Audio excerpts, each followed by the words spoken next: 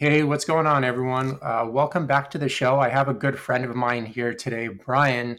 And just like with all the other podcasts, we're going to be talking about random health related topics.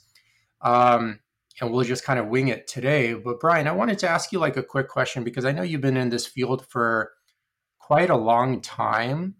And I feel like one of the obstacles to creating lasting change oftentimes is one of the biggest obstacles actually is not obviously only changing your internal environment, the person that led to the specific health challenges. But I feel like today, especially, just modern society isn't that conducive to mental and physical health.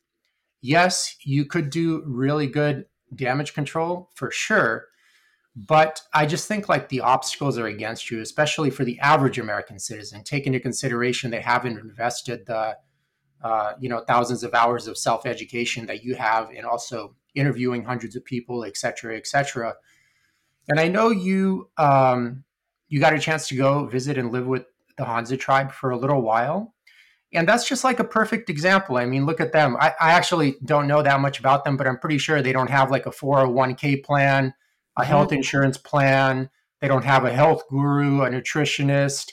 They don't have Tony Robbins in their corner coaching them on throughout their life. But they're still like super healthy, thriving, extremely, extremely athletic. I would say probably at the level of pro athlete. Mhm. And in my opinion, that's just like what happens when you put people in an environment that they have evolved to live in. They don't have to have all these elaborate systems and stuff like that. It just happens, you know what I mean? Mhm. And I was just wondering if we can if I can get your experience with them and your take on that, and we kind of go from there. Yeah, I love this as an opening question. It's one of the better opening questions I've ever gotten. It's because I haven't thought about it from this angle before. Going to visit the Hadza and hunt with them for 3 days and hang out with them and the Maasai. And we even went to Uganda to visit the Pygmies. There, the Batwa.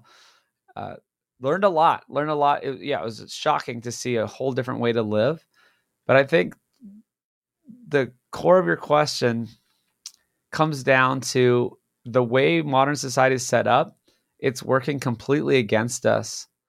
And if you just do the default, you will be screwed.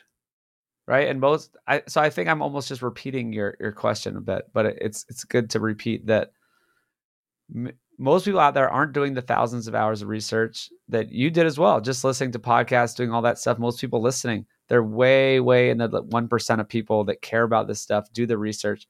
So we are in a whole different category of people that are actively making decisions to change our environment. But 99% of the people, maybe, well, 99% of the people aren't in our specific health crowd. But I guess I should be more generous and say there are 5 to 15% of people that are interested in health. And they are maybe more that doing it the right I don't way. know. I think you're being optimistic there. Well, who knows? Those You know, numbers. I'm talking about I think your vegans. I'm first talking about, number, 99% was on point.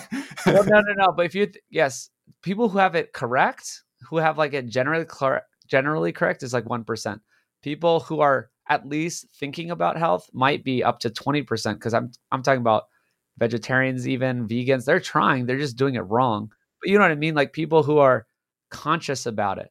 But so they're trying to change their environment, and that means what they eat and how they live and all that stuff.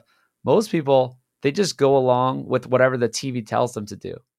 And it's hard for me to think about this sometimes. That's why it was an interesting question to me. I liked it because I'm like, oh yeah, most people, they just go along with the status quo. They do whatever the TV tells them. They buy what they're told to buy, and they pull into fast food restaurants because that's what's available. That's what they know. That's just part of society. Of course, you talk to many people out there. I travel. I talk about the film a lot. I'm always talking about the health stuff. You go around the country. You go anywhere.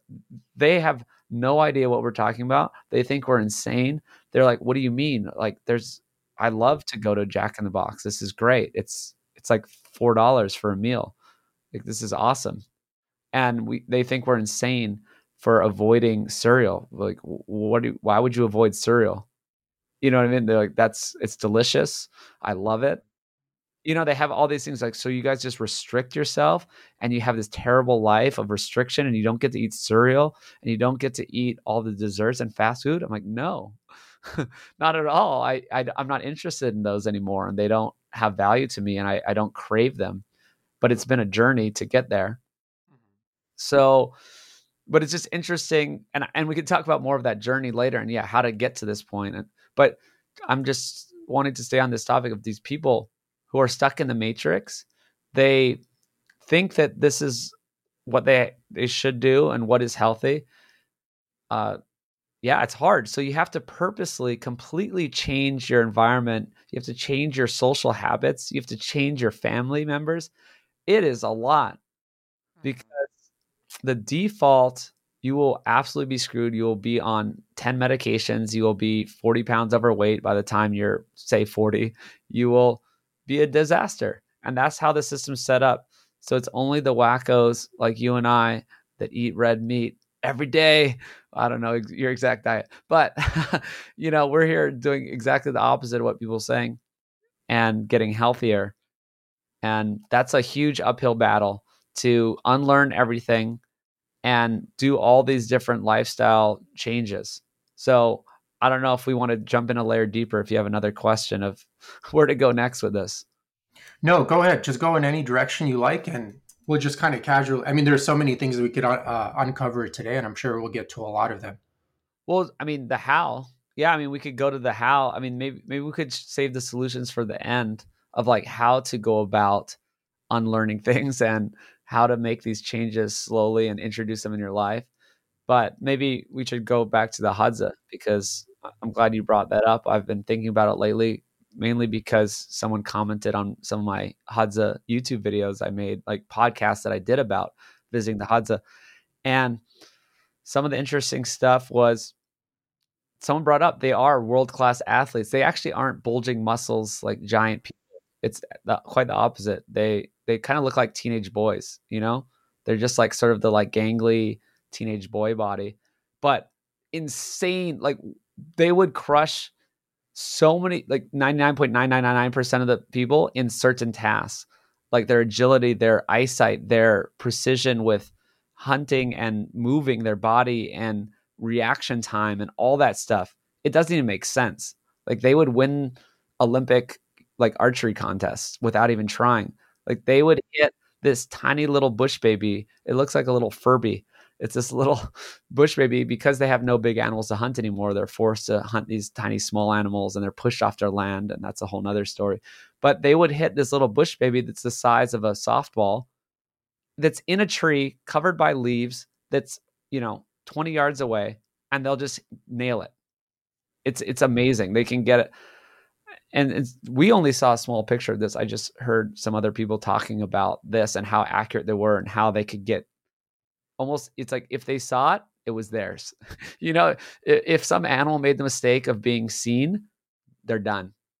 And I mean, I did kind of see that. Like they were successful in every hunt they went on. Tiny little animals. They could even shoot birds with this bow and arrow. And they got baboons. They got this little dik-dik, which is a small antelope. And they're incredible hunters. And they live a completely different life than us. And we can break that down because yes, they certainly don't have any sort of thing they don't even think about the future or the past. We tried to ask them some questions. We had a great translator who grew up in the area and he spoke many different languages, including English. That's why we hired him.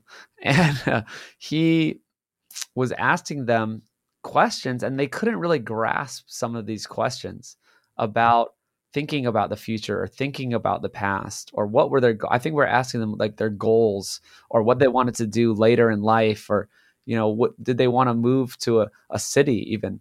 And they're just like, what do you mean? Like we're hunting today. We are going hunting today. And that's as far as they think almost. I read about this somewhere else and saw that it was true, is that they actually don't even plan. They don't even They don't, not only do not have like really leaders, there was a leader of the group, but it wasn't like this guy was in charge and said, hey, we're going to be hunting today at 2 p.m. It's, they just decide to go hunting, and then all of a sudden they all are running. And I read about this, and then I realized, oh wait, that's exactly what happened.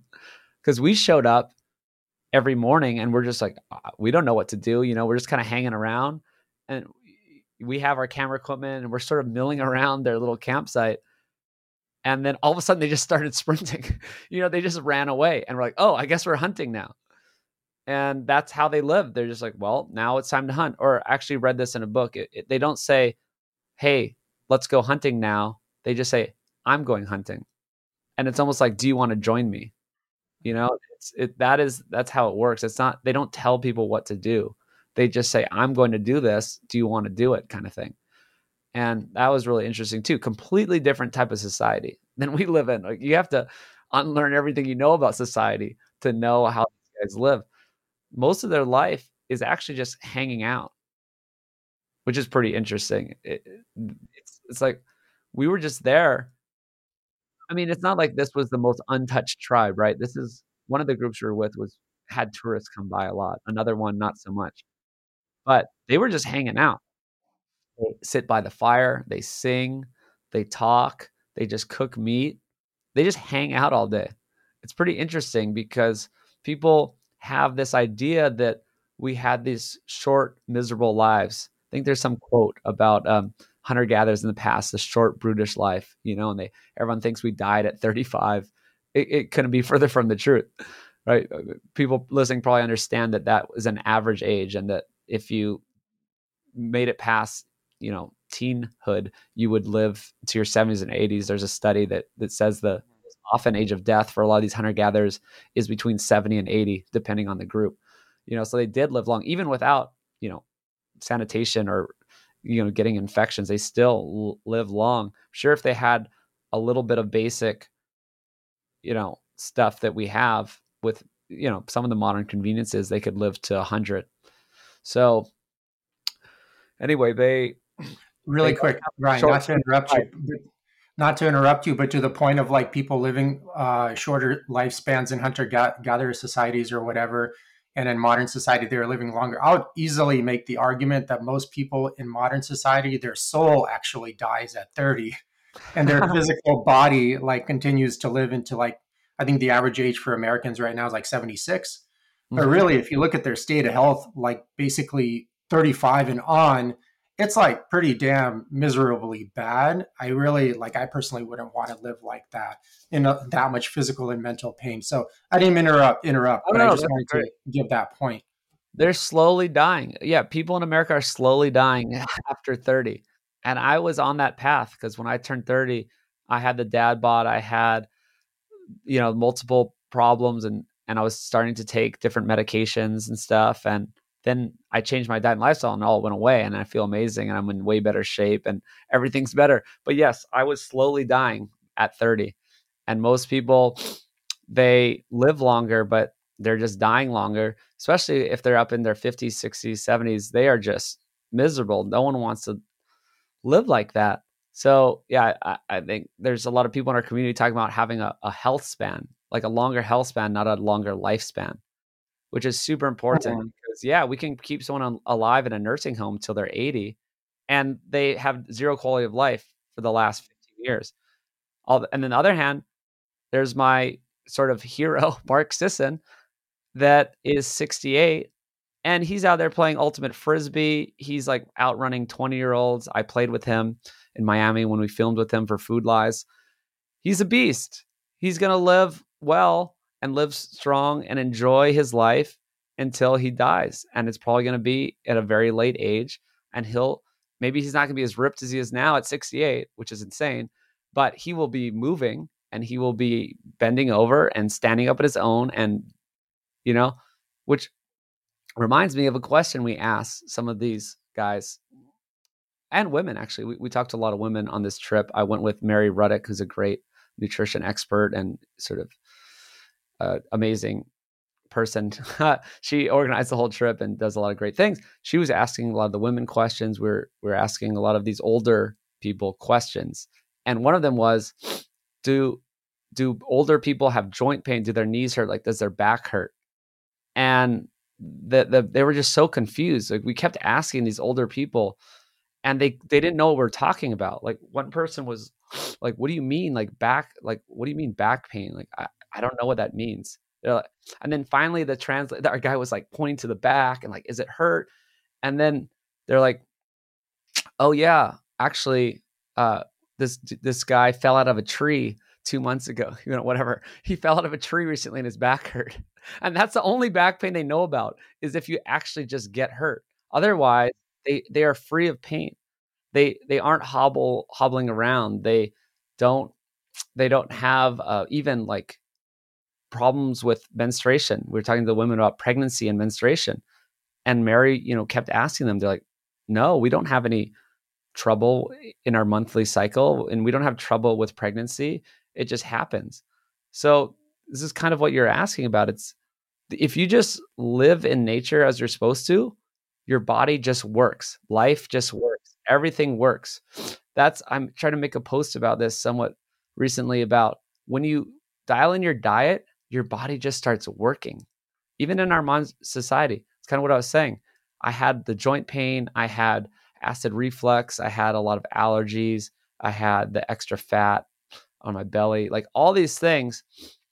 And my body just didn't work. I'm just like, my body just doesn't work well anymore. Or you hear all the complaints, after 30, after 40, it's just, I can't play sports anymore. Or everyone just has all these complaints. And once I clean up my diet, I'm sure same thing with you, I'm sure with people listening, and same thing with the hunter-gatherers. Their body just works. It's amazing. It just works. It's incredible. Like, I don't have to use any over-the-counter medications. I don't have to do anything anymore. It just, your body works. Is that what you found? Your message here, Brian, is so anti-American. It makes me feel un-American. They're so anti-pharma. How are they going to make sales with this message going around? What's wrong with you, man? I'm just joking. But, I was kind of lucky enough. I was raised by my grandmother off grid in Ukraine. Back then, it was the Soviet Union still, for the most part. So I was raised that way. But then I came to the U.S. and I was too naive to realize that all that Costco, or all that food at Costco or whatever, wasn't raised biodynamically the same way we raised it on that off grid farm. And it took me many, many years before I ran into Paul Chek's Nutrition, the Dirt Facts on YouTube. And he was explaining like industrial agriculture, the abuse of medical drugs as standardized normalized healthcare, and stuff of that sort. And then also just compared it to the gold standard of what he was talking about. There was biodynamic farming, and I'm like, oh shit, you're telling me like those 20 eggs I would buy at Costco for like $2 aren't like pasture raised and grain free, like in the ranch we grew up in. And here's the other problem. So even for, let's say, the average citizen that has a good intention of regaining their health, I ran into this problem. I thought like it started with, I just want healthy eggs. And I thought it would be like, dude, a 2-hour research topic and then done. I would have my answer. And then like, dude, like many years later, I'm still looking for these healthy eggs, and all the nutrition labeling is, as you know, even when your intention is to source high quality food in the US, it's extremely difficult to do so, when you're looking for like quote unquote actual legit natural food where the animal is fed a species specific diet, genuinely actually lives on pasture, not like the bogus kind of free range label, et cetera, et cetera. It's like difficult to do so. And I don't know if you experience the same thing. And especially I feel it's like monumentously more difficult with social media now. I hate to say it, but it's like it's so many conflicting pieces of information. You have this one guy saying, very credible person rather, saying one thing, and then another equally credible person saying the complete opposite, and the third guy saying both of these guys are stupid. And I feel, especially when you're not like, I'm talking about from the average citizen's perspective, when you're not like so invested into becoming your own mechanic, you can see how it's like insurmountable at this point. I don't know what your take is on that. If you experience the same same Well, problems. absolutely. And that's why there's so many podcasts out there and people trying to do the good work, but I don't know how to make it so it's so hard to find out who has the right information too, right? It's like that's a problem in itself. But at least there are people trying to give this good advice and help people weed through all the mess out there. But with the eggs specifically, I mean, yes, I found good eggs. I was just talking about them today. They're at the farmer's market and they are the real deal and it's not fake labeling. And I know because I know Sam and I know where his farm actually never been there, but I've seen videos that I know him well. And yes, you have to go to that level and they are soy free, corn free. You know, it's all the things. It has bright orange yolks.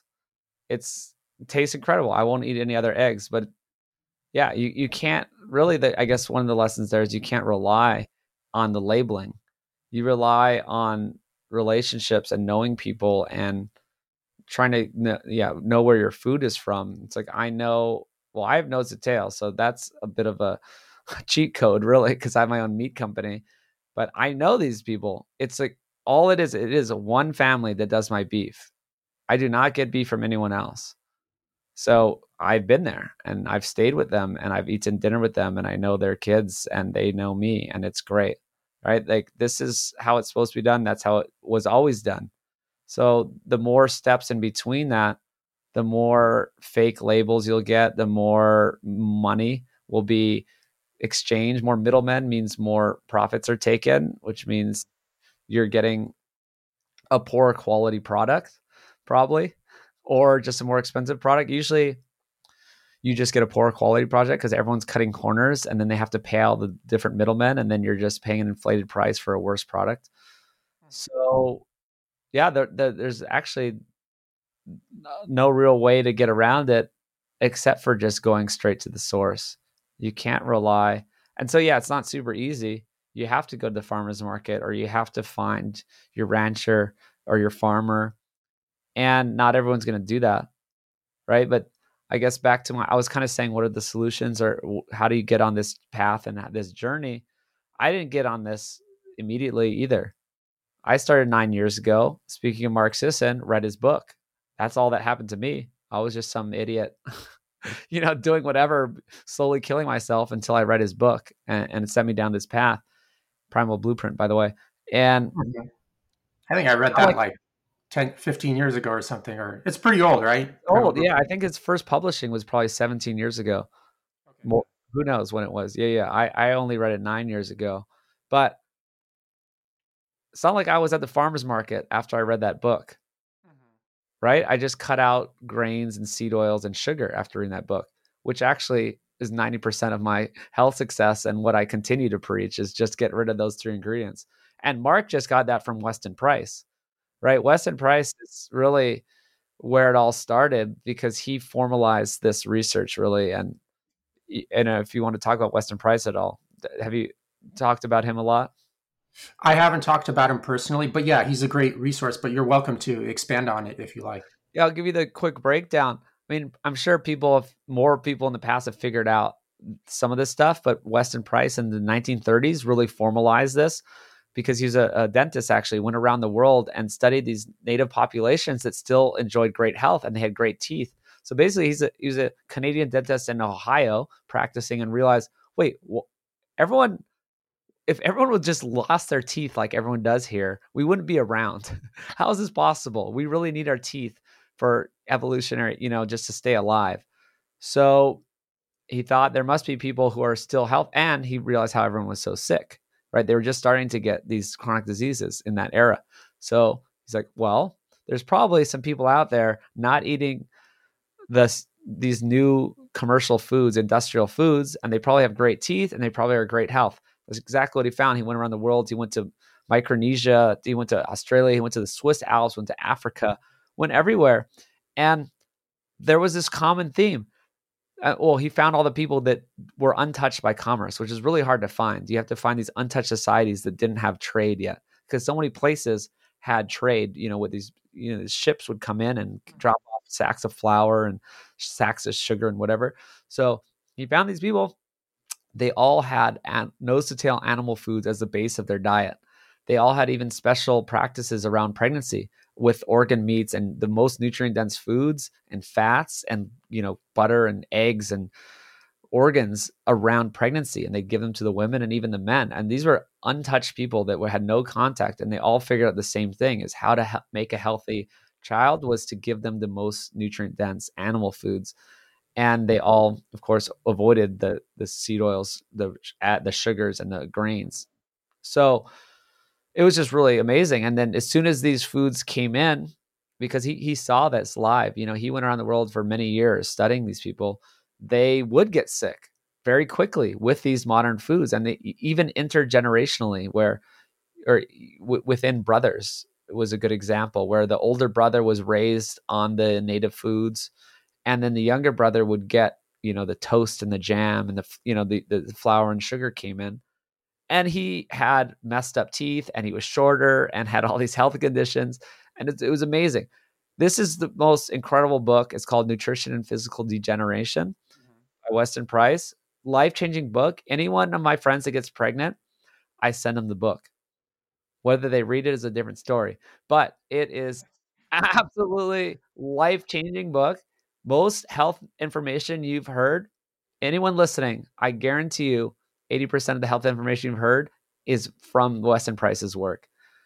It's all about vitamin D, vitamin K2. He actually found out about vitamin K2 and these cofactors. He called it activator X. He didn't understand why these people were healthy and some were not, and he found out that it was because it needed this. So he discovered so many things about natural living and getting sun and getting good food and all this stuff. So it's just interesting that everyone, which is me as well, is just rehashing his work. And that's why I love him so much. And it's all being proven out with modern science. It's like he didn't know exactly what he was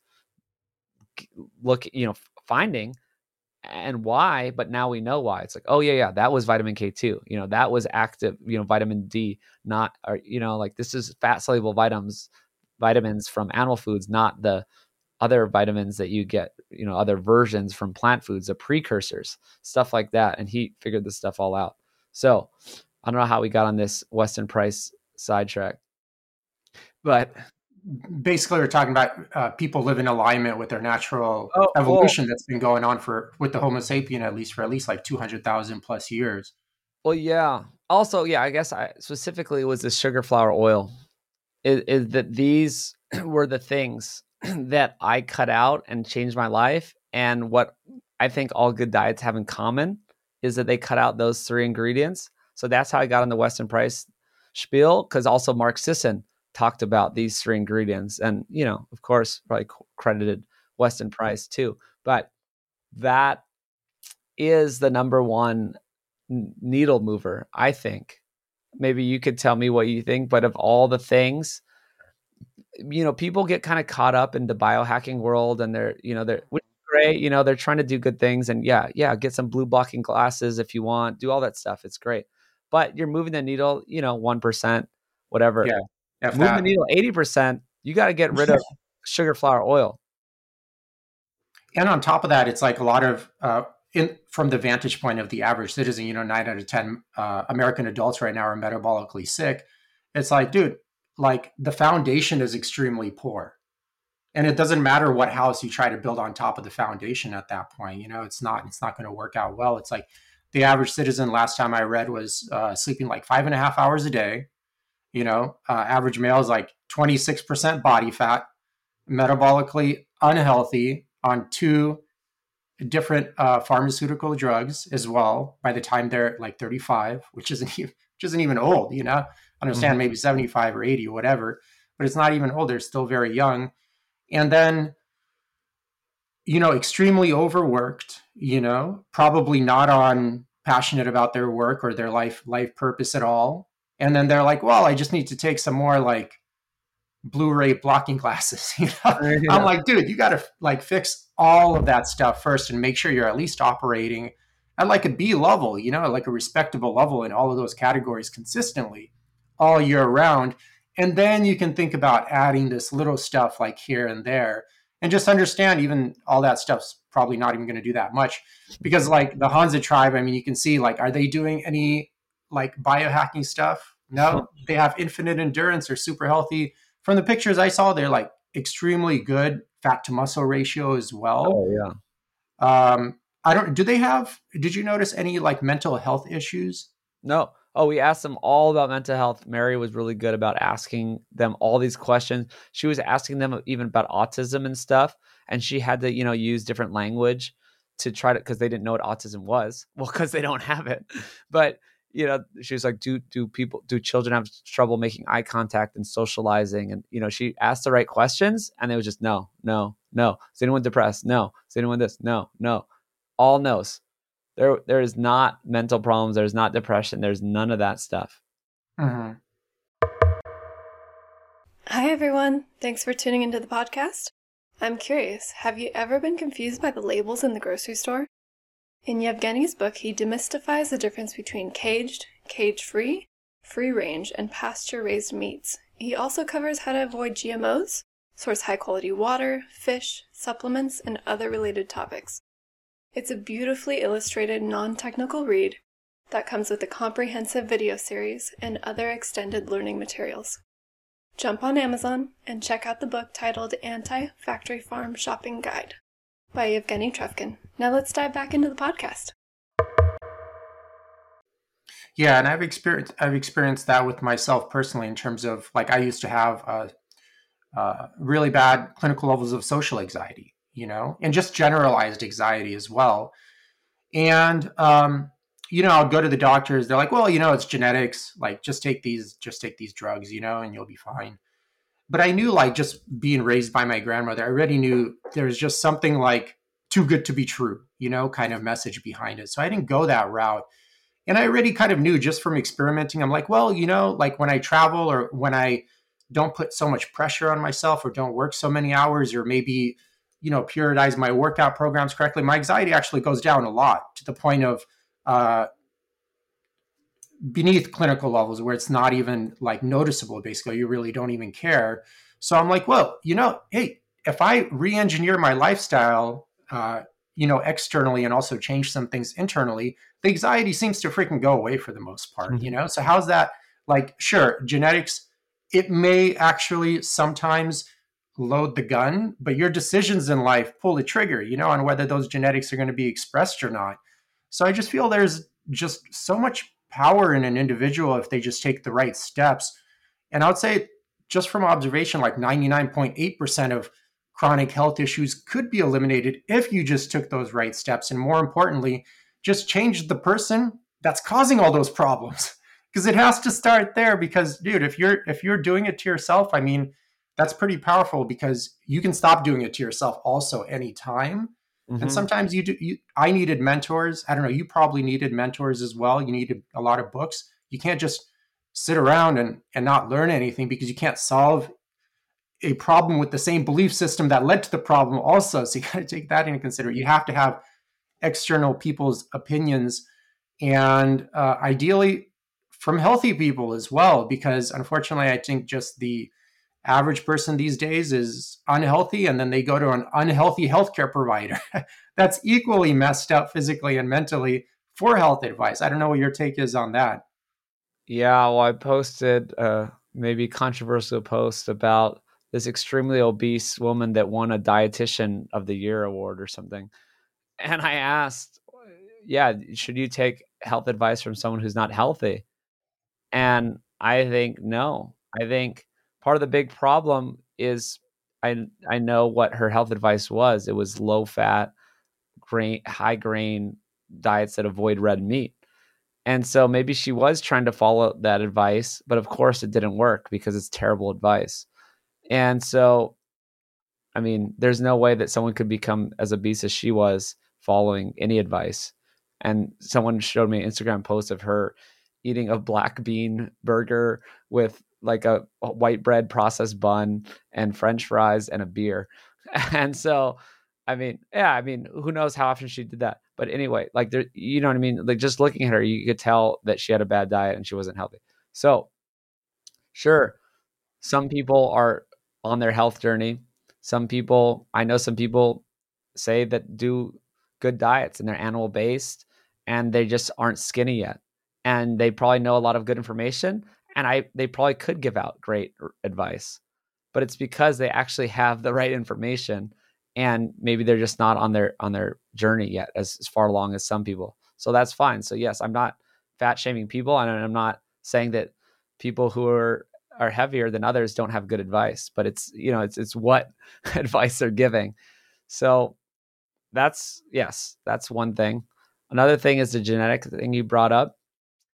I think that's a huge cop out, right? And some people said in the comments, "Oh, well, you don't know like her background. Maybe she has some genetic problem." And I'd say, well, I mean, a tiny, tiny, tiny, tiny, like 0.01% of people could have some crazy genetic condition where their thyroid's just absolutely damaged from birth, and they just completely put out the wrong hormones, and yes, they can become obese. That is so few people in the world. You cannot make that excuse. And so, like you say, yeah, the classic genetics load the gun, environment pulls the trigger. That could not be more true. Alzheimer's, for example. People may know my story. If you don't, check out the intro to my film series on the Food Lies YouTube channel. We put out a 3.5-minute intro that we spent a long time on, and is really quality and really cool. So I'd say check it out. Press pause, check it out. I'm telling you, it's worth it. Everyone I show it to, they're like, "Oh my God, that was the coolest thing I've ever seen." Like, I just showed it to 2 people yesterday, actually, in Austin, and they completely blew their mind. And they're like, "Oh my God, I need to connect you with this person, or this is incredible, blah, blah, blah." So part of my story is my mom lost my dad to cancer when I was about 30, lost my mom to Alzheimer's. She's still technically alive, but she's been unresponsive for, I don't know, 3 years, completely unresponsive. So the Alzheimer's thing, supposedly I have the Alzheimer's genes. But I am not worried at all. I am absolutely not worried. I've not thought about it once because I'm living an ancestrally appropriate life. And from talking to some of the great scientists and doctors that I've interviewed, I've understood this more. I'm specifically thinking of Dr. Tommy Wood. I think this is when I kind of came to this idea during the podcast that, or I mean, it's not my new idea really, but it's sort of cemented in my mind that you can have these different phenotypes and genotypes, yeah. And you have these different alleles, right? There's like ApoE4, and people know if if you have 1 copy or 2 copies, then you're more at risk. If you have 2 copies, less to 1, and even less if you have 0 of them. So what I understood about this is that just because someone has the 2 copies of ApoE4, that doesn't mean that they have the Alzheimer's gene. What that means is they are less suited to live this trash, garbage, modern life, right? So what it means, it's kind of the most ancient gene type, I think.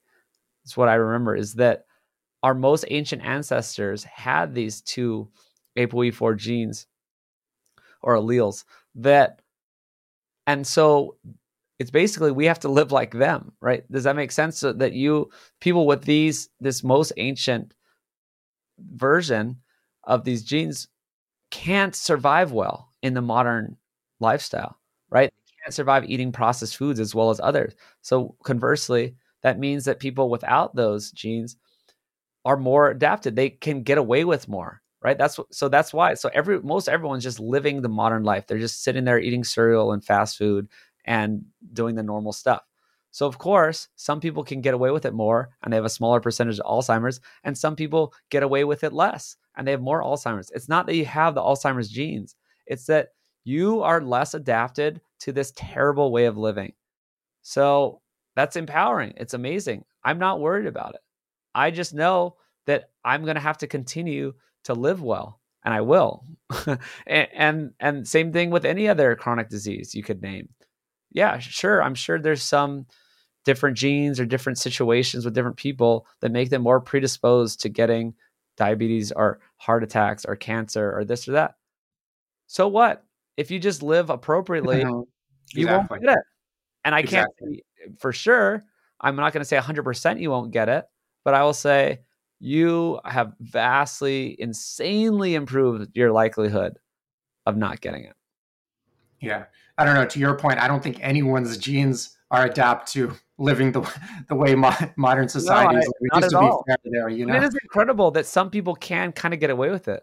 You know what I mean? You see I some of don't these. know, man. With 9 out of 10 American adults right now, metabolic. I mean, dude, Brian, come on, let's be serious. Like, even in a health conscious area, like Austin, um, shit, Austin might not be the best example for my point, but even there, Oh, there's like, people. dude, There's you can walk out. disasters. Yeah. Yeah, you can walk out anywhere in Austin, and I guarantee you, 9 out of 10 people you run into are like highly inflamed, like probably a good like 15, 20 pounds overweight, most likely on some medical drug. I think like 70% of Americans are on at least one or two medical drugs currently. Um, Dude, that's an indication that it's failing, you know? Yeah, you're And right. Austin is like like way more health conscious than I would say like even like LA or like San Francisco, which are also tend to be more health conscious areas, but even more so than that. Yeah. No, you're right. Some people, it just won't catch up to them as fast. And you're right. I don't think many people are getting away with it. They're just slowly dying a little bit sooner. But, I just think some people are kind of getting away with it in a small way where, yeah, they're 35 and they're not as big of a mess as other people. I'll just say that. Because I'm just thinking of the people where, you know, they're these contrarian type people. They're really annoying. They're like, oh yeah, bro, you're into health. Yeah, well, like I eat like cereal and Snickers bars and I eat whatever I want and I like do this. And look at me, I'm fine. And I see them and they are generally fine. It just hasn't caught up with them yet. They think they're getting away with it. They are highly inflamed. Their face is puffy. They probably have super high triglycerides and you know what I mean? Like they have all the health problems. Then they just don't know it yet. So I kind of know what you mean, but I kind of just saying that yes, there are Yeah, I some get it. people who I was think just that. adding a little bit of like gas to the fire kind of conversation. But Yeah. yeah, I think one of the biggest obstacles too in getting, I feel especially like in the Western world, I would say, but especially on, accelerated mode in the US, one of the biggest challenges of getting people to change is that I feel, especially in this culture, like pathology has been like totally 100% normalized. Like your example right there, when I finished my second book and I was giving grocery store tours on teaching people about these labels and food production practices and stuff. There were some times when a person would come up, he's like, dude, 35, like 20 pounds overweight on two medical drugs and like has knee issues, back issues. And he's like, man, I've been eating this factory farm food and this cereal all my life and I'm completely fine. Like they'll say that to you Yeah. with a straight face because ironically, he may actually be doing well compared to how his coworkers are doing. Oh yeah. So in contrast, for sure, you're thriving. You're only on two medical drugs. This guy's on 8. Of Yeah. course, you're thriving compared to him. But I mean, in relation to using the Hansa, for example, as a base mark, like how far off are you from that person? I guarantee you, like guys like us are probably the 1%, of Oh, healthy for sure. individuals in the U.S. But be honest, like how healthy are you compared to how healthy and athletic and vital are you compared to the Hansa? I can tell you, like they could outperform me for sure. I don't know about you. Yeah. Well, they definitely could, but they're kind of just in a class in their own, but we could outperform them in certain ways too. Like they are not very muscular. They are not very tall. Yeah, I don't know. And also some of them are actually getting exposed to these processed foods, especially the tourist groups, and they're getting candy, brought to them all the time. They actually smoke a lot of bushweed. They have like the weed just grows, and they smoke it off of receipts, which is really terrible. Hmm. We didn't really know what to do about it, so we were like, don't use those receipts. That's probably the worst thing you do. There's just BPA. They're just smoking BPA. So we bought them to rolling papers, some like actual rolling papers as a gift, which it was, I thought, the best thing we could have given them. But yeah, they are being exposed to some of these things, and you can see their health decline. So that certain group, they had kind of bad teeth and they weren't prime. And the other group that was not the tourist group that we were with, they did seem healthier. Their teeth were better. They did seem healthier. And then even the Maasai seemed even healthier. These guys were super tall, like huge jaws, huge white teeth, like just very robust people. And then another thing was interesting is we visited a more agricultural group.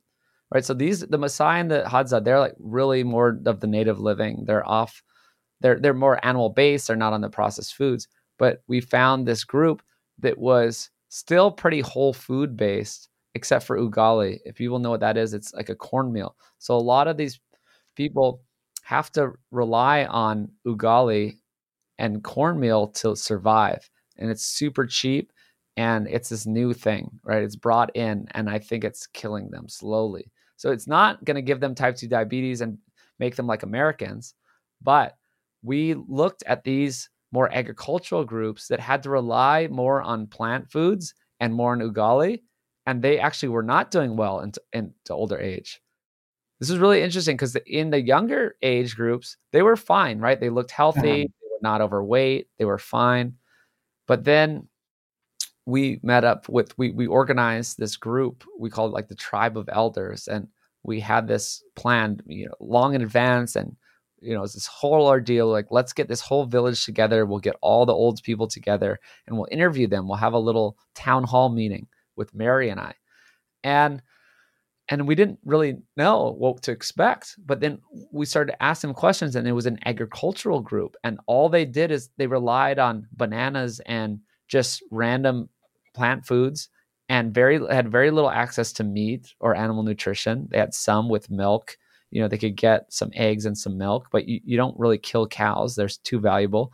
And so they were very plant-based, and they had ugali, this cornmeal as a base of their diet. And these older people looked like old Americans. It was crazy. They did have all the joint problems, and they were hunched over, and they were not doing well. And they were eating pretty much a whole foods diet with cornmeal. I don't consider that a whole food, right? Like, I don't consider bread a whole food. This is basically a version of bread. It's just a meal. So you can see this happening in slow motion. And you could go into the city and see even worse health. And they were just starting to get the seed oils and more of these refined foods. So that was interesting, especially in Uganda. We saw the market. So they're mostly eating whole foods because they can't afford anything but whole foods. You go into a city in Uganda, there's like one fast food restaurant and it's for Americans and tourists. Like, there's zero chance any local would afford that food or want to buy it. It was 10 times the cost of their food, right? So they were not eating fast food. They were not eating restaurant food. They eat whole foods, or they eat, whole foods, and they eat little stands that like make little chicken, right? There's like a guy like on the corner that's like grilling chicken on the side of the road, and that's what they eat. And ugali. And they started getting into seed oils, and we saw them with these containers. They would get like Gatorade bottles, like empty Gatorade bottles full of oil, and they would just be dumping it on things and cooking chicken in it. And you could kind of see the decline in their health. Like, it's just slower than America, if you know what I mean. Right now, in the US and other westernized countries, you could be 12 and have diabetes, right? And you have these like 8-year-olds that are obese. It's like the health can catch up to you really quickly. And also in general, where our whole society is sick very quickly. But they're just behind us, right? They're like kind of like 30 years behind the curve, where they're just starting to get in the processed foods, and they're just starting to get in all the problems. And so people in these Uganda markets were generally okay up until their 30s. You could see up into the 30s, 40s, everyone looked pretty thin and fine. And then you see mostly the women in their 40s, 50s, they're sitting there eating their paste, their ugali paste, and they're like have the cooking oils, and they are massive. And it's just really interesting. And this was in the city. So you could kind of see all the stages of this, if that makes sense, right? And especially within Africa, you could see the stages. As you moved farther out of the city, people got healthier and healthier. So like if you would say like the most sick people were in the city, then the second most were the people on the agricultural diet, plant-based, ugali. They were starting to become very sick in old age. And then as the farthest way you go, healthiest people, right? The people just living off the land, animal-based diets like the Maasai and the Hadza, super robust into old age. Yeah, I'm actually, you kind of asked me a question in terms of what I've done also, and I'm curious of kind of how your diet looks these days. I'm actually probably next month I'll do the transition 100%, but I was just going to try it for like a year and see how it goes. But basically, kind of like a quick history here for anyone that's also interested in doing the transition and kind of saving you a lot of time here. So I was actually pretty much always on a whole food diet, you know. I never got into like processed food or soda or like um, maybe the most processing type food I would have, and I stopped even doing that, is like whey protein shakes or something like that, you know. And I even cut that out a long time ago. But I started with like basically factory farm, industrial agriculture, you know, crops and meat. And then I transitioned to having more like legit, you know, 100% grass fed meats, wild fish. And now I'm going to try starting next month. I took up hunting a little while back, and I'm not going to be able to provide all my own food, just pretty much enough for like 2 days out of the week for the whole year.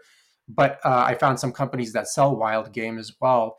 And I was going to try just to eat basically wild game and wild fish for like the rest of the year and see the difference it would have. So the sources would be like elk, deer, boar, and wild fish primarily. And also once a week, I will have either 100% grass-fed bison or beef, you know, from, you know, your company is great. There's American Grassfed.org, which is great for the general public that at least wants some kind of screening for their products. Like here we have Natural Grocers as well, and they sell like AGA certified beef. So I typically buy it there just for convenience. But that's kind of what I was going to try. And just to see if it makes a difference. I don't know if it will. What's your take? Do you think it would? Because I think like Mother Nature is always the best farmer around, you know? Yeah. I don't know if you agree with that, or it's I okay think if it you would be disagree too. amazing. Yeah, I think you would see a difference. I think it would be hard to notice because it would be so gradual. But if you could somehow do some, I don't know, if photos and scans and blood work and all that, I don't usually do all that type of stuff, but it might be valuable to do before and after, or just it just could be hard to even know because it happens so slowly, right? And Mhm. I think it would. I think it absolutely would for long-term health, especially.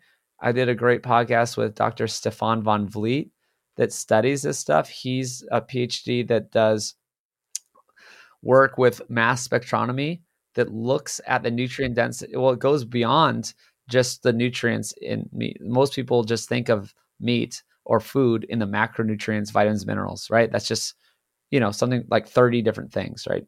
There's chromium, copper, there's this, that.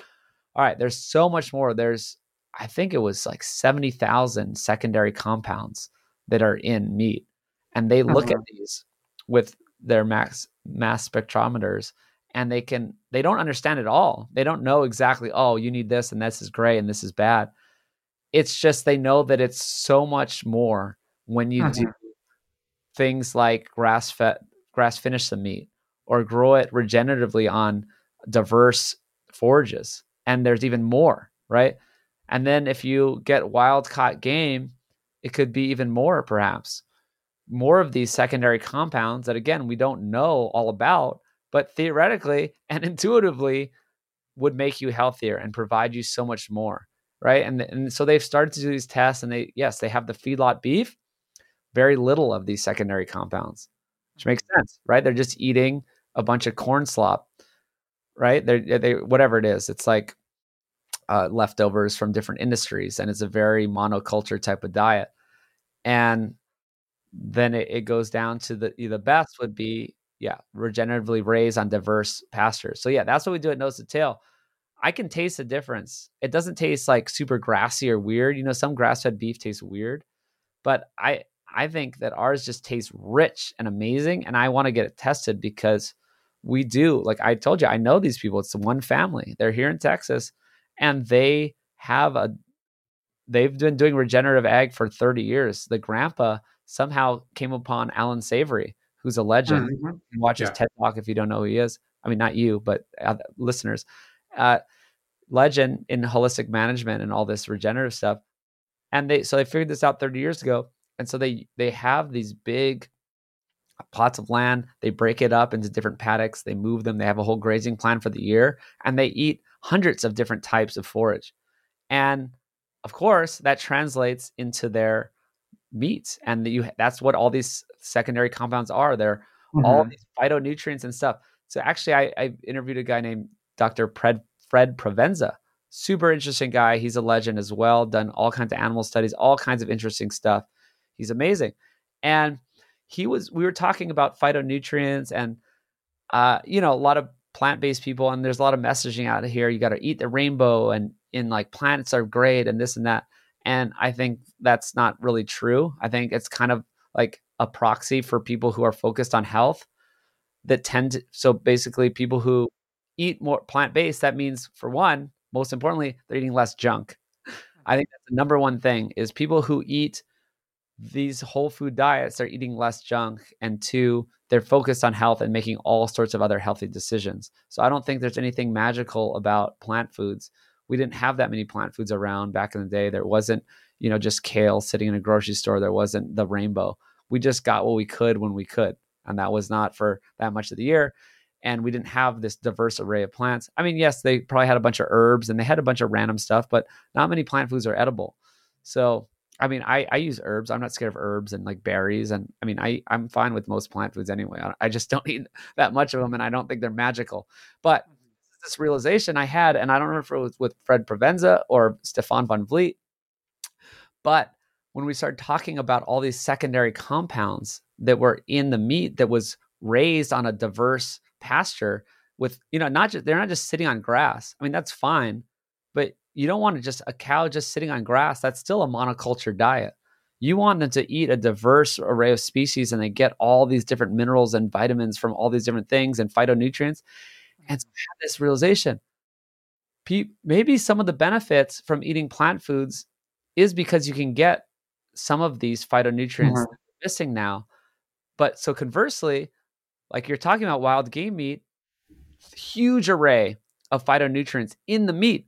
So basically, in the past, I believe that we were getting way more phytonutrients from the meat we ate, not from eating plants.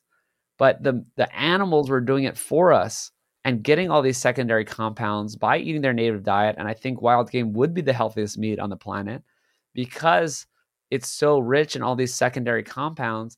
And that's how we got them. It's not like we went to Whole Foods and went to their, little market with all the array of colorful vegetables. They ate that in the form of wild game. Yeah, no, I feel the other problem, especially at the grocery store level, in terms of like crops, fruits and vegetables, is most of them now are actually grown hydroponically to make them have even less nutrients. So for the listener, the world has gone through billions of years of evolution to form the soil composition that gives rise to the crops today, or the grasses that the animals eat, or whatever. And what hydroponics does is that it goes like, oh, that stuff's not important. Let's just take it out of the soil and put it like in some bucket with like an IV drip, basically, and then kind of feed it synthetic nutrients, basically, for the most part. So, everything has a place and time. There are no absolutes. I think especially hydroponics has a place for sure. If, Musk has his dream and finally really does colonize another planet, I think it would be a good stepping stone to get food produced on that planet, et cetera, et cetera. But I just feel, especially I don't like in the US where like even USDA organic crops can be certified as or hydroponic crops can be certified as USDA organic without being labeled. So, I kind of don't like, you don't even know if it's being hydroponically grown or not. But I feel like, to also add to your point, it's tough to find like quote unquote real crops these days. It's I don't know what you're taking, because it degrades the nutritional profile even more than what you're saying, and it's already kind of a lot lower even from its natural source. Yes. So I don't really rely on plant foods for much of my nutrition. I have plant foods for taste and flavor and variety, and I like to eat some sauerkraut and some pickles and some avocado. But yeah, I'm not really relying on it. So yeah, maybe there's a place for hydroponically grown stuff. All right, maybe there's some lettuce, and you can grow some decent lettuce, and you're not going to get that many nutrients. You're absolutely correct. It's the worst way to do it. It's trying to like just think that you're going to eat Twinkies and vitamins and that you're going to get your complete diet because you have, oh, the vitamin said I got all my nutrients. No, that's not how it works. So, but then maybe I can eat some hydroponic lettuce. I don't really eat lettuce anymore, and there's nothing wrong with it. It's a very benign food. I would just not think that I was getting nutrients from that lettuce. I would get some wild game or some regeneratively grown beef or bison and then get all my nutrients from there. Yeah. But you're right. I would just go to the farmer's market. There, like, you can't really trust a store. Like, all that stuff, it's not going to be grown well. There's just no way. The prices, it wouldn't allow it to be grown well for those low prices. Yeah, I also feel like the consistency and the larger quantities of especially meat that the stores require, it's like a legit regenerative farm wouldn't be able to consistently supply that season after season, So you're going to have to basically, I feel, in my opinion, from my observation, there are a few exceptions, but work with people that kind of like, quote unquote, cut corners, And because especially as you probably run into the super poor oversight of grass-fed labeling claims, I don't know if you know who Jason Runtree is, Dr. Jason Runtree. Yeah, I've heard of him. Yeah, so good friend of mine, and in his lab, they pulled like a meat analysis from actual meat in grocery stores. I forgot exactly how many samples they took, but it was basically from 12 different grocery stores or something of that sort. And these are meats that are sold as 100% grass-fed, legitimate grass-fed, grass-finished. And they found, I think, like good, I'll send you this study, a good like 60 or 70% of them just had a nutritional profile of grain-finished beef. Just to give you one example of how tough it is to actually find legitimate grass-fed beef too, even again, when your intention is to do so. I don't doubt it at all. I'm learning more and more about the world and the food world as I do my meat company and realize how hard it's to do and how we don't make any money and it's not a good business and we're having a lot of trouble with it. And it's because it's so expensive to do. Everyone's trying to cut corners. I was just talking to a restaurant. There's a really good restaurant here in Austin that does all the good things, but they can't afford my meat at all. They would never be able to afford it. They can't even afford even like decent grass finished meat, not much less regenerative. They have to use like sort of like grass fed Wagyu or something, which is completely fake marketing because you can't have the Wagyu and like the marbling with, finishing on grass. So the margins would never work. No restaurant would ever do it. You have to just, and also, it's too good to be true. You can see stuff like at Costco, grass-fed burgers, patties, and they're like, oh man, it's only like $5 more, like $3 more for this big pack than for regular. Like, well, of course that's fake. It's impossible to do that price. So, but they get around it by they'll have them in a feedlot and then they'll just get something classified as grass. Like, there's all these different classifications of grass and then they'll just dump in like just piles of something that could be classified as grass, but they're still just in a feedlot eating a monocultured waste product. Yeah. I'm just curious, what's the toughest part about what kind of obstacles are you running into with your company in terms of how the market's playing out these days? Oh, well, everything.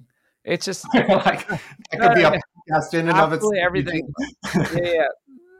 Absolutely everything. But it's just not a good business to be in. I actually figured out a lot of how the world works. So even all fucked up. It's why the world is the way it is, because you make money on processed foods. And the more you process the foods, the more money you make. I really learned about this in the past couple of years. No one is making money on meat or whole foods like vegetables. Like it's impossible to make money on it. That's why there's no big brands. Like you just buy vegetables. It's not like there's a brand on them, and then meat, there's no branded meat. So you don't make money off these things. You make money on the value added products, which is you processing it and doing it. So even Biltong, I make this beef jerky product. And it's very clean. It has no sugar, no curing agents. It's like slowly air dried. It's really good. It's the South African version of beef jerky called biltong. Okay, so it's packaged. It's a bit processed, but in the healthiest way possible. So yes, we do make a little bit of money on it, but still not at all, because it's a meat. Meat, especially when you're taking the water out of meat, it's much lighter, and then people are paying weight. So it's like you're getting this small little package, and people are like, "What? This costs like $12.99? That's so much." Like, yeah, that's a lot of meat, a lot of protein that's in this small package.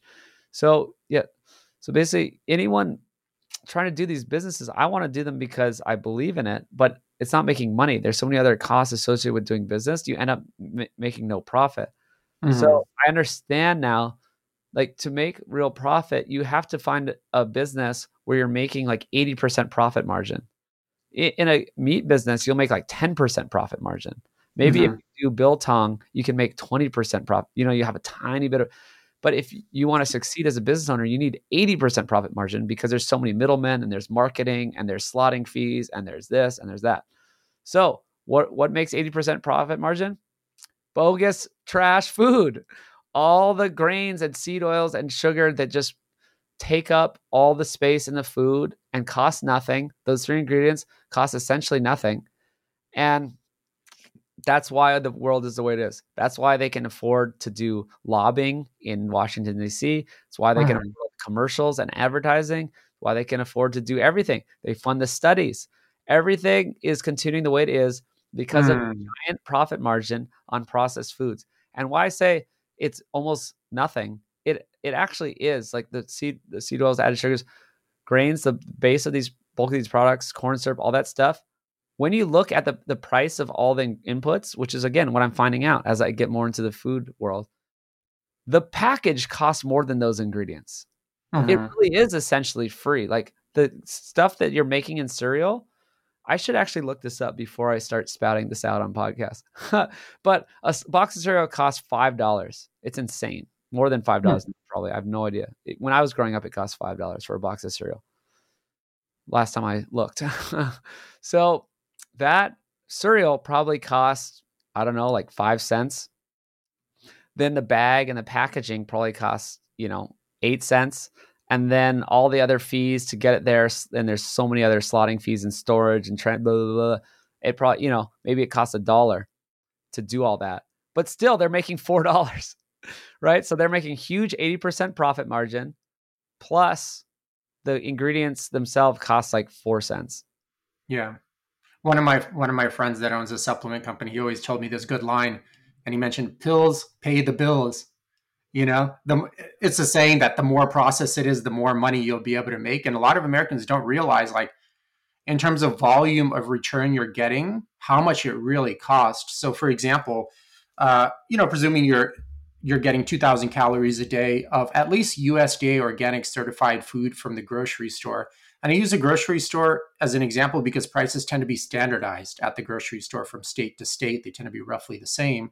So 2,000 calories a day of at least USDA organic certified whole food will cost the consumer about $5,000 a year. And it's the same consumer that'll tell you that's too expensive. But get this, Brian, like, let's look at like the average expenditures for non-essential expenses per US citizen per year on non-essential, like alcohol, eating out with friends, shitty food for lunch, subscription services. I'm 30, 40 pounds overweight and on 10 medical drugs, but I need this new iPhone, because that's going to make all the difference to me. So the average American, and this is not even including travel expenses, is spending $8,000 to $16,000 a year on non-essential expenses every single year. A bare minimum of 8 to a ceiling of 16,000. Some people obviously way more than that per year. And once again, 9 out of 10 Americans are metabolically sick, but the majority of them would also tell you, like, they don't have money for your food. They don't have money for your food. But I'm like, wait a minute, man, you're spending $8,000 to $16,000 a year on making yourself mentally and physically sick. You are funding your own pathology, and you totally have money for that. And if any listener literally sits down and is honest with their accounting, they will see this number is pretty legit and applies across the board. Of course, maybe like 1 out of every 500 cases, it's not the case. And legitimately, the person doesn't have maybe 1 out of every 500 cases. But 8,000 to 16,000. And then on top of that, the average American spends about $3,000 a year on a 12-day vacation, on a trip. And if you count the total healthcare cost in the US and divide that per citizen, it's $12,000 a year. 12,000. And it's the same person, they'll tell you they don't have $5,000 for food that's going to heal them from not all their problems, because they have to obviously change a lot of behaviors too, not just their diet, but a good, huge mile step in the right direction is obviously, adopting a lot of the eating health principles you've been talking about on this show here. And that's when like, dude, the problem is, like, once again, like I mentioned, pathology, like mental and physical pathology, has been standardized. It's been normalized in our culture. And until we kind of change that script and make people realize that, dude, this is sickness, like 101, like, it's just going to get worse, I don't know what your take is on that. It's so true. I love that you bring the numbers to this, because even I bring the receipts, man. Yeah. Even just the food itself, though. So don't count all the other non-essential expenses, just the food itself. I can get farmers market food that I eat, I will make a bet, for cheaper than anyone average American. Because I second that. Because I do not need snacks. I do not need frappuccinos. I do not need all these things. So even if you're just looking at food costs, I will still be cheaper, because I just buy my meat and my eggs and whatever else, and that's it. And I'm done and I'm full. And I have zero desire to snack. I have zero desire to get a $6 coffee. I mean, I can make my own coffee for like 2 cents. I just have no desire to do all these things, and I don't snack, and I'd have no desire to eat out anymore. And that was part of that journey. I did, slowly cut that out year by year. It would just gradually go down to me not caring at all, unless someone's in town and I'm, we go out to barbecue. I'm not eating out. So yeah, it's possible. It's possible. I guess to wrap things up, yeah, you have to make that decision for yourself. You're kind of saying it's up to you. This is another big kind of thing I've learned along the way, that the number one thing you can do is to identify as a healthy person. I'm not into identity politics, but I am into identifying as someone who is healthy. You make that decision. Well, you have to have the right information, first of all. But that is a huge mindset switch. If you're like, hey, I'm healthy now, or I'm changing, what am I going to do? And then every decision is kind of based on that. That's what matters most, because it's so hard to stick to different things. And, I think if you really zoom out, it's like, what is the difference between people who are doing well and people who aren't? It's some people just don't care. Some people have bad information. Always throw that in. Some people just have the wrong information, and they're trying, but they're told to eat salads and plant-based and this and that, and it won't work. But if you identify as someone who's healthy, if you make that switch in your head, that's going to be the biggest driver of anything. Yeah. Well, do you need to go, or do you want to cover? I have some other cool topics we can cover too. Up to you. Oh, I do need to go, but we can do a more rapid fire. Okay, we could always pick up like another day too, man. I mean, you're a great guy to talk to, and I appreciate your message and putting a lot of content out there. I know it takes time. It takes time to do these podcasts, and it was cool watching your channel on Instagram grow over the time. We've been kind of connected for a while now, and so we'll call it a day today. If you need to go, and you're more than welcome to be on as many times as you like. Just happy to help promote what you're doing. And hopefully the tide turns, man. Hopefully the tide turns one day and people stop accepting, a life of pathology as normal. It's just going to benefit them, the second they do that. Is it an easy journey? No. But dude, staying mentally and physically sick and on a bunch of medical drugs your whole life is exponentially more difficult. I guarantee it, It's so true. People don't have that long-term thinking though. Maybe I always try to get like the best advice or the highest level thinking of how to change. And other than identifying as healthy, part of that is having long-term thinking it's that delayed gratification. I think that's like really necessary for people, right? Because I guess maybe the people I know in the health community, like you and I, we have short-term success by changing our diet and losing weight and stuff like that and feeling better, but also the long term, we know that we're going to live healthier longer, and not everyone can do that. So I think long-term thinking is really important. And yes, I do have to go, but we should pick up another time. There's probably many other topics we can get to. Maybe, put a few more months in between it, and we'll be more along with the Food Lies series, closer to being finished, or at least pitching it around to Netflix and the big platforms. But yeah, I'd love to come back on another time. Yeah, and then Brian, also for listeners, you opened up a new location in Austin. Can you tell them about like a website and where to find that and what you guys offer there? Yeah, Sapien Center. This has been the greatest thing I've ever done. It's incredible. We have a community we're building. It's really going back to human. That's the core of it, is a bunch of people that just want to live outside the rat race. All the stuff we're talking about, they're into all the food stuff, but even beyond the food stuff, they're into just living like humans. And we used to live in close groups, and we knew each other, and we bonded, and we helped each other, and we support each other. And that's what we do here at Sapien Center. And it's great. It's a social club. It's a health club. It's an event space. We have all kinds of stuff, like, we have certain amenities, but what really matters is the community. But yes, we do have sauna, cold plunge. We have like a fire pit. We have grills. We have an outdoor workout area, gym. We have co-working during the day. So if you're in the Austin area, it is the dream come true. It is awesome. It's sapiencenter.com and Sapien Center on Instagram. Cool. And for listeners, all those links will be in the show notes too. So you can just click on those guys pretty easily and get there. So Ryan, thanks again. First of all, thanks for being a guest, but then moreover, thanks for, spreading an honest message of what health and wellness is too. You know what I mean? Instead of doing the cop out and, hey, just take this fat loss pill or this medical drug, which will probably make you more money at the end of the day quicker because people buy into those scams left and right. But then at the end of the day, you're kind of selling yourself out too. So first of all, I appreciate you taking that jump, and doing the honest work and spreading like a good, honest message. Mm-hmm. And for the listeners, remember, always put your mental and physical health first, because when you don't, misery will always follow close behind. Okay. They're really close friends, and they don't like to leave each other.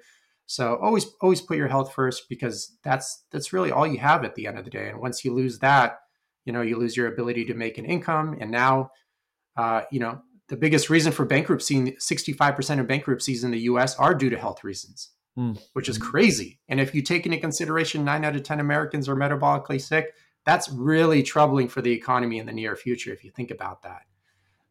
So Brian, thanks again for being on. Welcome to be on as many times as you like. Always good to hear from you. All right. Good times. Thank you.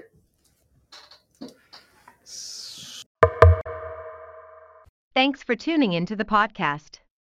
If you've ever had trouble losing weight, or you've lost weight, but still didn't have the ideal body or health you're aiming for, please feel free to reach out anytime and book an assessment. Eugene will work with you to cover your goals in detail, see what's holding you back, and go from there. In the meantime, feel free to check out the countless testimonials on Eugene's website in the link below.